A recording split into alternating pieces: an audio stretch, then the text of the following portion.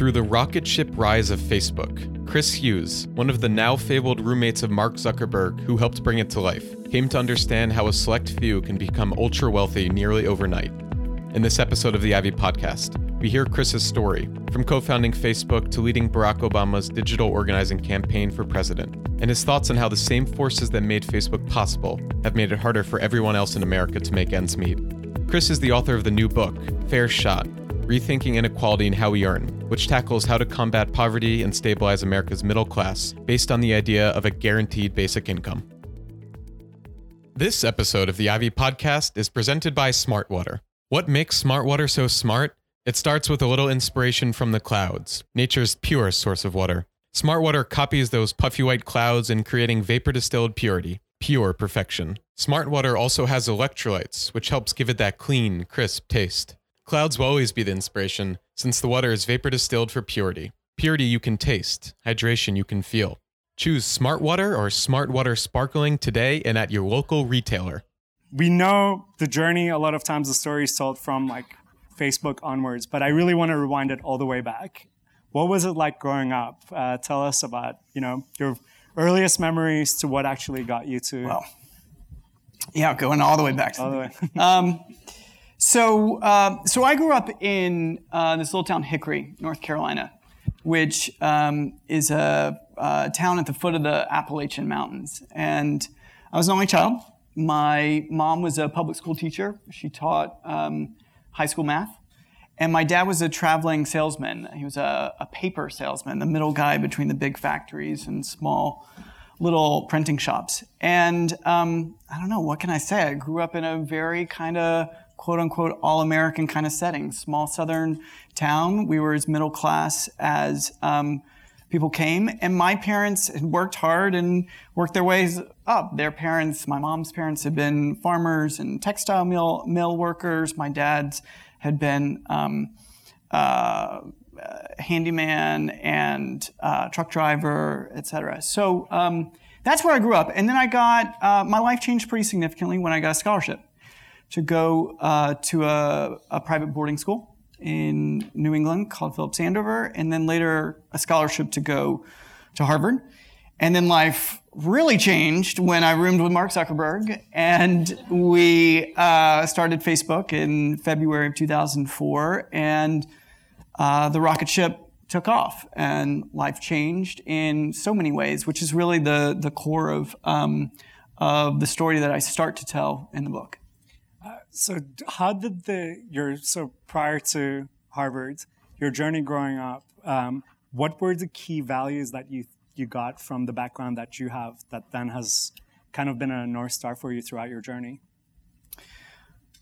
I think we grew up pretty religious. I can count the Sundays that we didn't go to church on one hand. But the values that they shared with me really did stick. And I would say the most important one is that no one is invisible.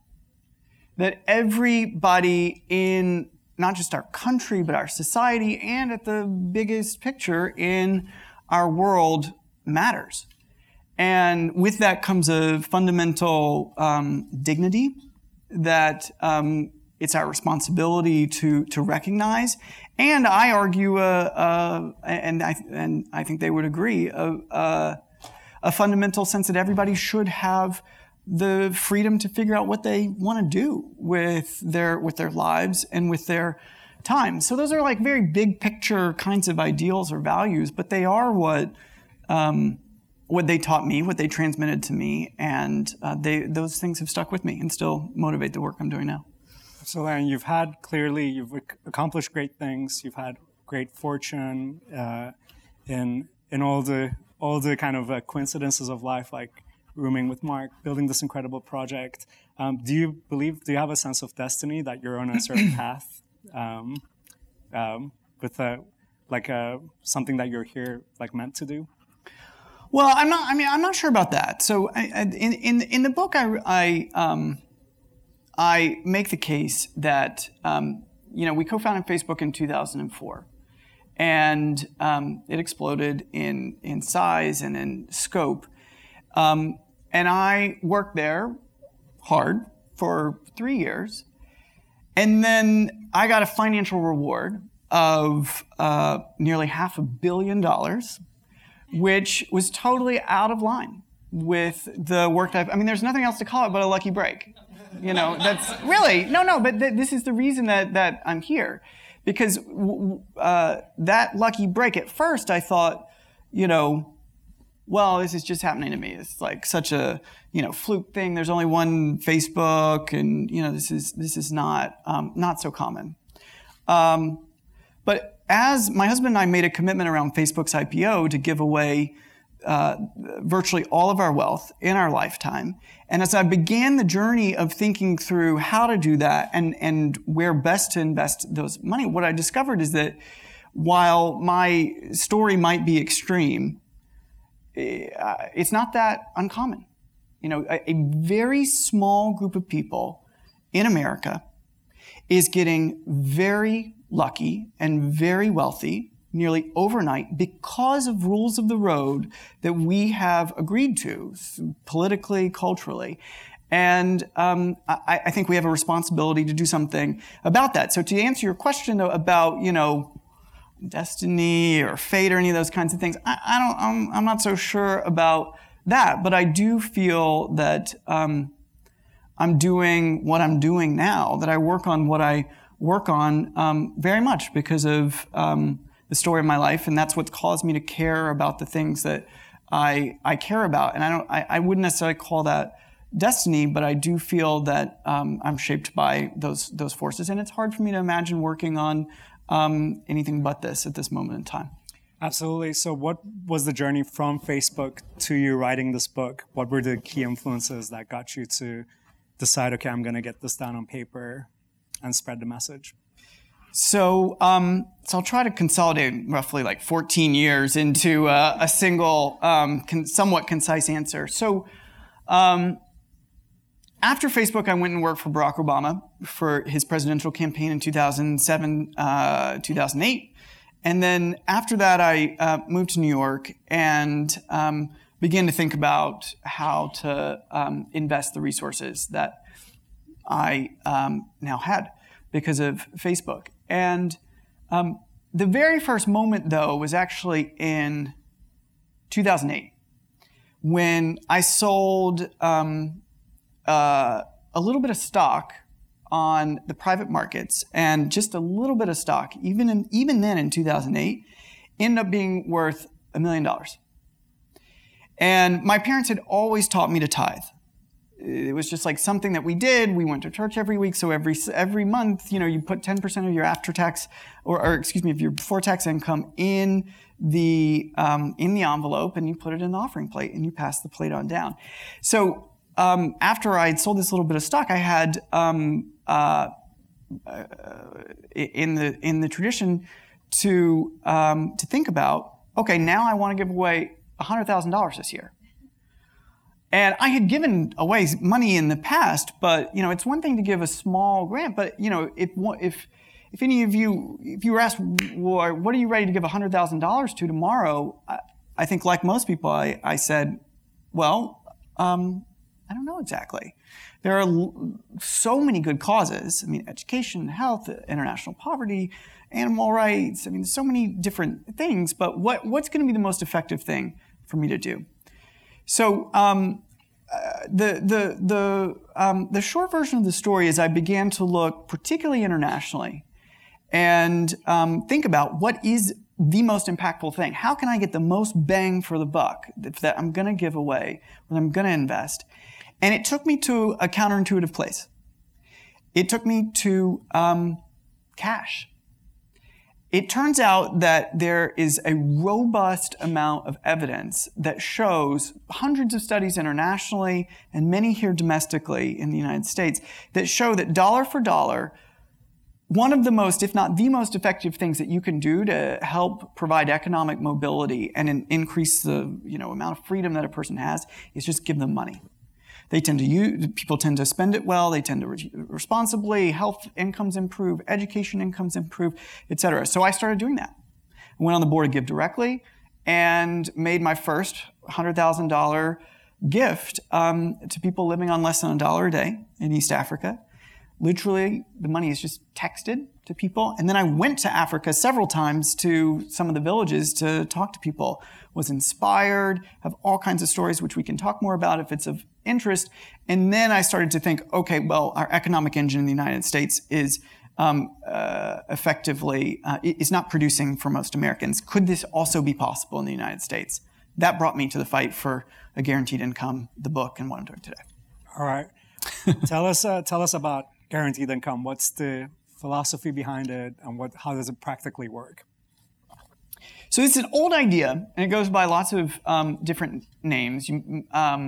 A lot of people talk about a UBI, a universal basic income these days. I talk more about a guaranteed income. We can talk a little bit about the difference, but they're inspired by the same ideals, that everybody should have the freedom to figure out what they want to do with their lives.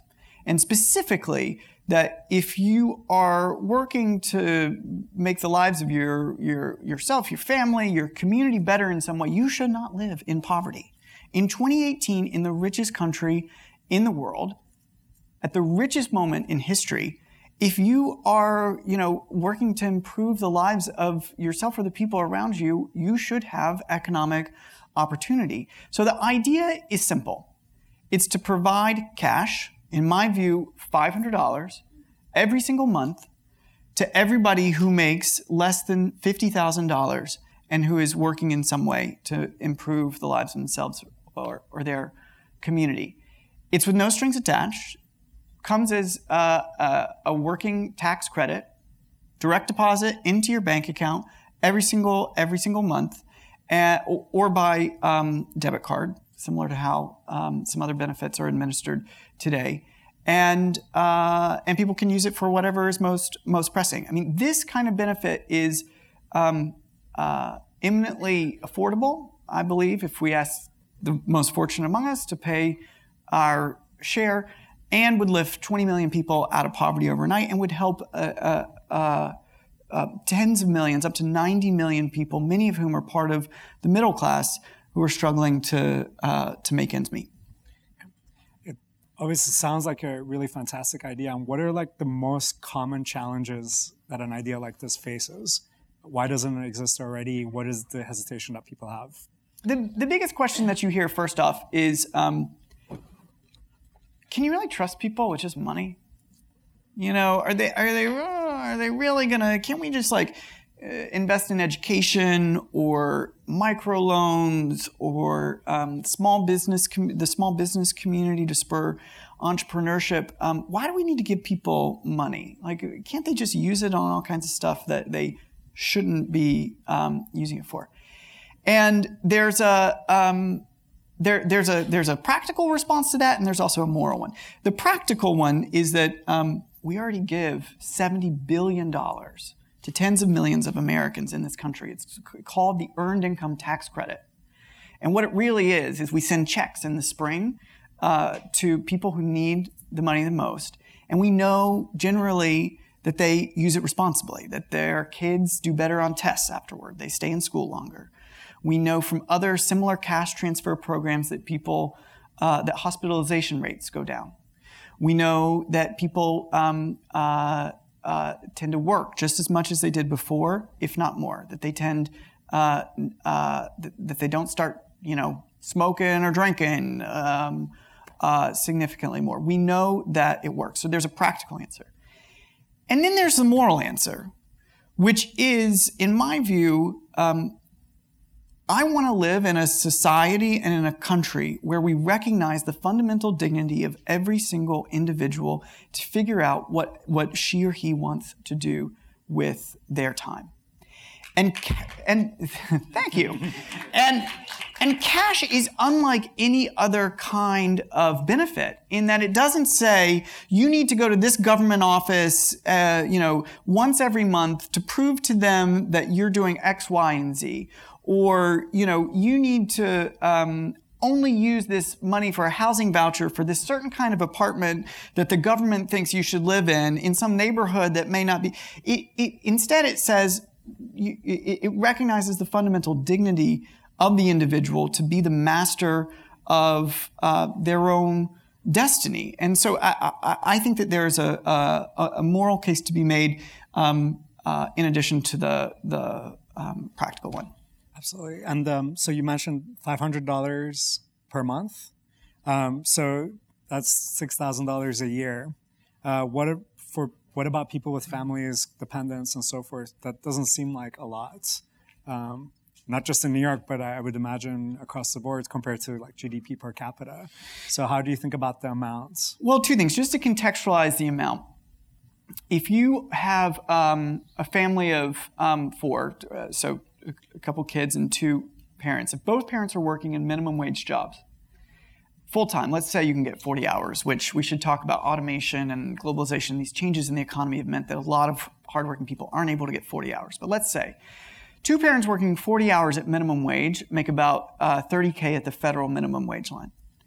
So $12,000 would, $6,000 for each parent, for $12,000 a year, would be a really meaningful boost. I mean, that's a boost of 40% of their income overnight. It's not so much money that a lot of people are worried, well, if you give away so much money, you'll see people dropping out of the labor force, or you'll see all these effects. And even though there's little economic evidence to suggest that's true, because we've actually done experiments on this before in the 70s in the US, and then there's a little version of this policy up in Alaska, which we can talk more about. There's little evidence to show that people drop out. But at that level in particular, it's really meant to be a boost.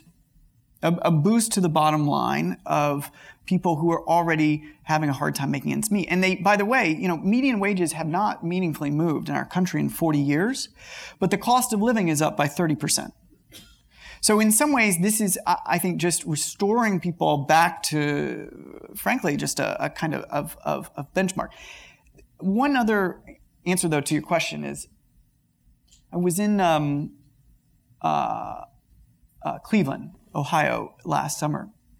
And I was at one of these community meetings with a lot of people who, we were there at the invitation of a nonprofit who works on the ground to talk about the new economy, how has technology changed work, all these things. And we'd had a great conversation. It had been really robust, about 20 people in the group. A few of my colleagues were there and I was there.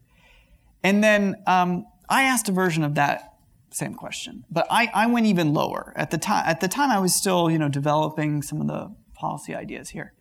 And I said, what would you guys say to someone who said, what difference would $100 a month make in your life?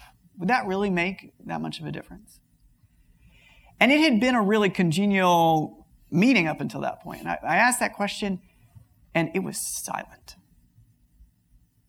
I mean, you could hear a pin drop. No one said a word. And finally, an African-American woman in her late 30s looked up and she locked eyes with me directly. And she said, frankly, anybody who's asking that question has never had to choose at the end of the month between making rent and paying groceries.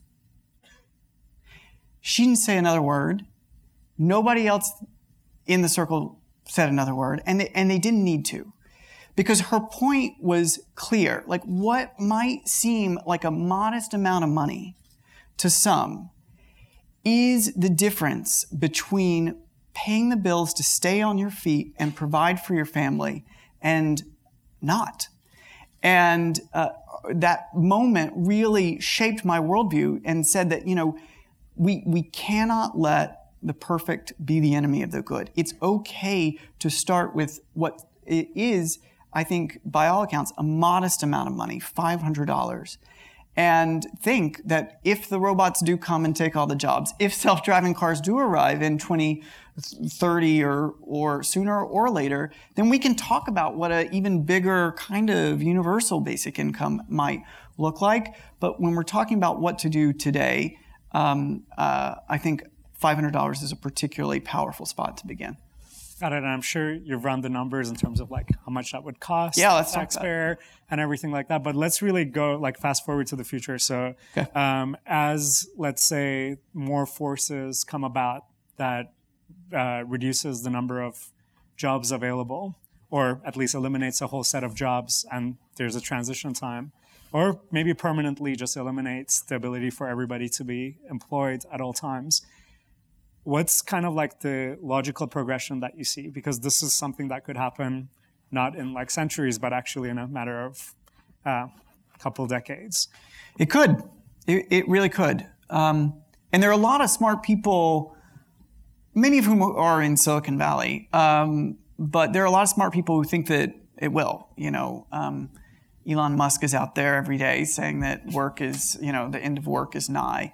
And there are a lot of other people too. I mean, Richard Branson is of this school. There are a list of people who are pretty convinced. I don't know. I mean, I think that there is a case to be made that artificial intelligence could wipe out jobs in a way that is unlike anything historically. I also think that there's the economists who more often say, it's unlikely, this time isn't different. Work is always going to be around. They've been right more often than not. They've been right every single time when other people have said this throughout history. So I think it's an important debate to have. However, I think it obscures a little bit what's already happening in the economy. I mean, we are seeing the rise of a gig economy that is that is defining work in America increasingly. And it's not just like the Lyft drivers and Postmates delivery people. We're all familiar with that. But it's so many of the other jobs. In the past 10 years, but according to a Princeton study, 94% of all the jobs that we've created have been part-time, contract, or temporary, which means fundamentally unstable. They're just not like a job used to mean 40 hours, benefits, maybe paid leave, maybe retirement benefits. That's what my parents had in both of their jobs. And now that's increasingly unlikely. So the question around wholesale job destruction, I think, is an important one to explore.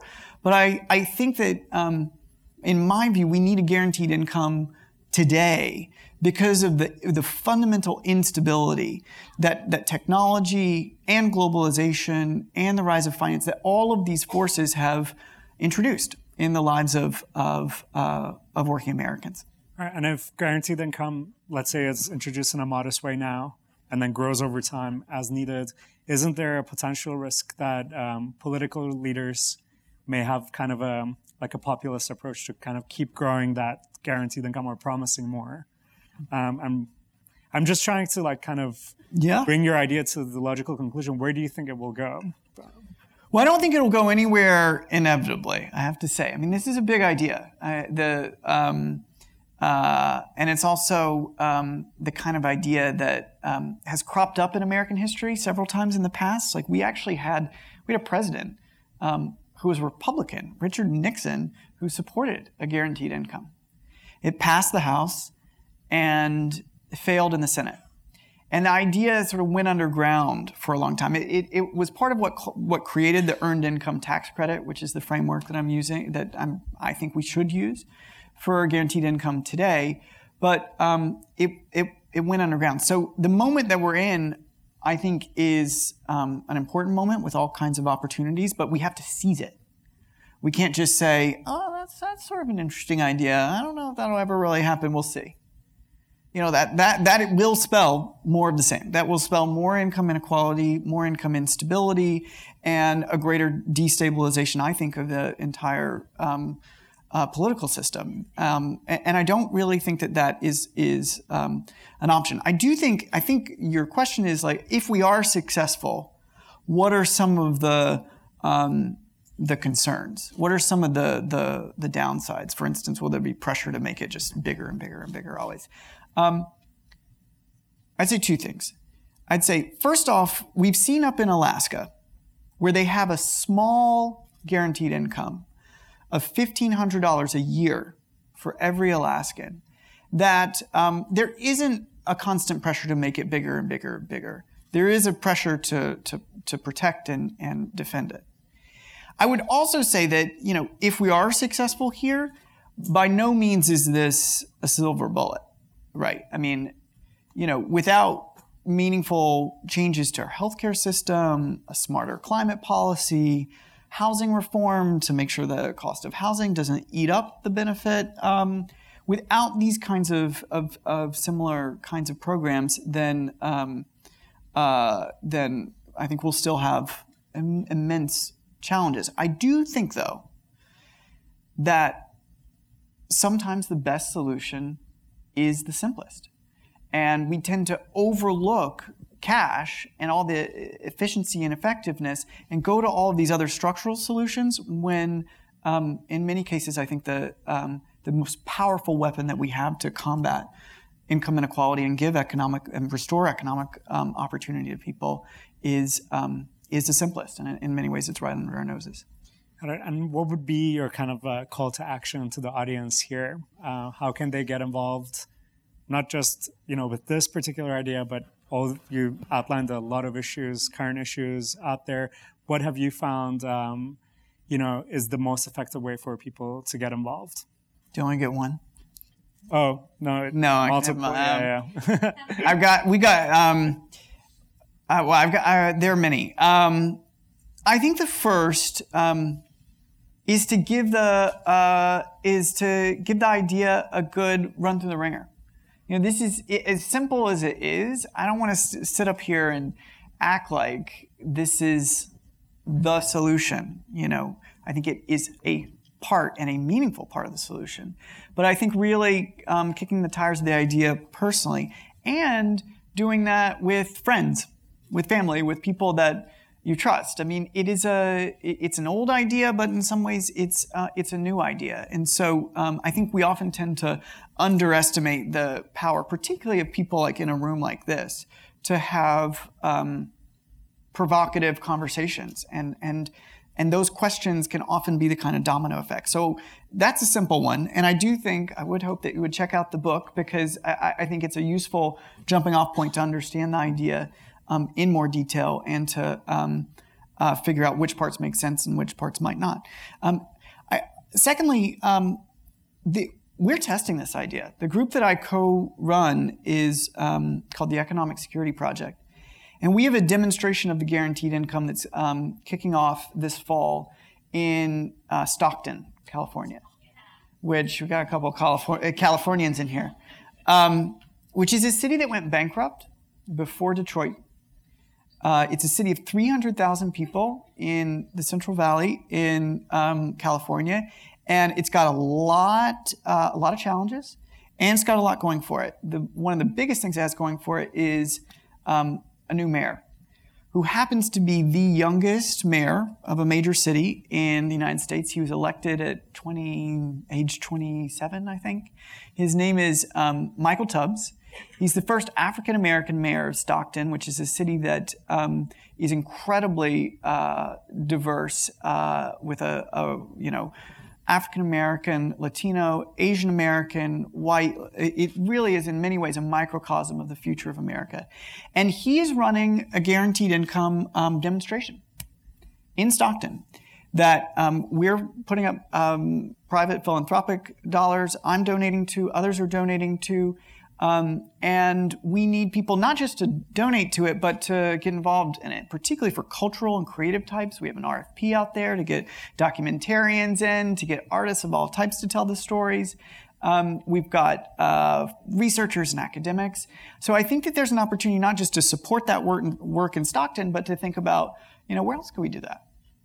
We're funding a phenomenal leader because he stood up and said, "I'm willing to, take a chance." So that's a way. And then a third way, I know, that's why I asked if I only had to choose one, is in politics. I do think that we have a responsibility to, surface this idea with people on the left and on the right and provoke a conversation. The earned income tax credit has historically been super popular. Every president since Gerald Ford, every Republican president, and every Democratic president has expanded the program. So there's precedent to do it again and to not just expand it, but modernize it, to make it simpler, to make it bigger, and to make it recognize some untraditional kinds of labor. So political pressure is key too. So, and then there's another, I was saying earlier, there's another half dozen ways. We've got them all on the websites, fairshotbook.com. There's a whole what you can do page. There's no shortage of stuff that people can do if they get excited. All right, well, I want to thank you for sharing your perspectives. Thank you so much. I want to do a big round of applause. That's our show for this week. Thanks again for tuning in to the Ivy Podcast by Ivy, the Social University. We are the Grad School for Life, and our mission is to spark world-changing collaborations by introducing you to the most inspiring people, ideas, and experiences in the world. Check us out at ivy.com for life-changing advice and gatherings, and the foremost thought leaders shaping our world today. For more information about the Ivy community, and to find out about events happening near you, visit ivy.com and email us via membership@ivy.com. Dream big and stay inspired. This episode of the Ivy Podcast is presented by Smart Water. What makes Smart Water so smart? It starts with a little inspiration from the clouds, nature's purest source of water. Smart Water copies those puffy white clouds in creating vapor-distilled purity, pure perfection. Smart Water also has electrolytes, which helps give it that clean, crisp taste. Clouds will always be the inspiration, since the water is vapor-distilled for purity. Purity you can taste, hydration you can feel. Choose Smart Water or Smart Water Sparkling today and at your local retailer.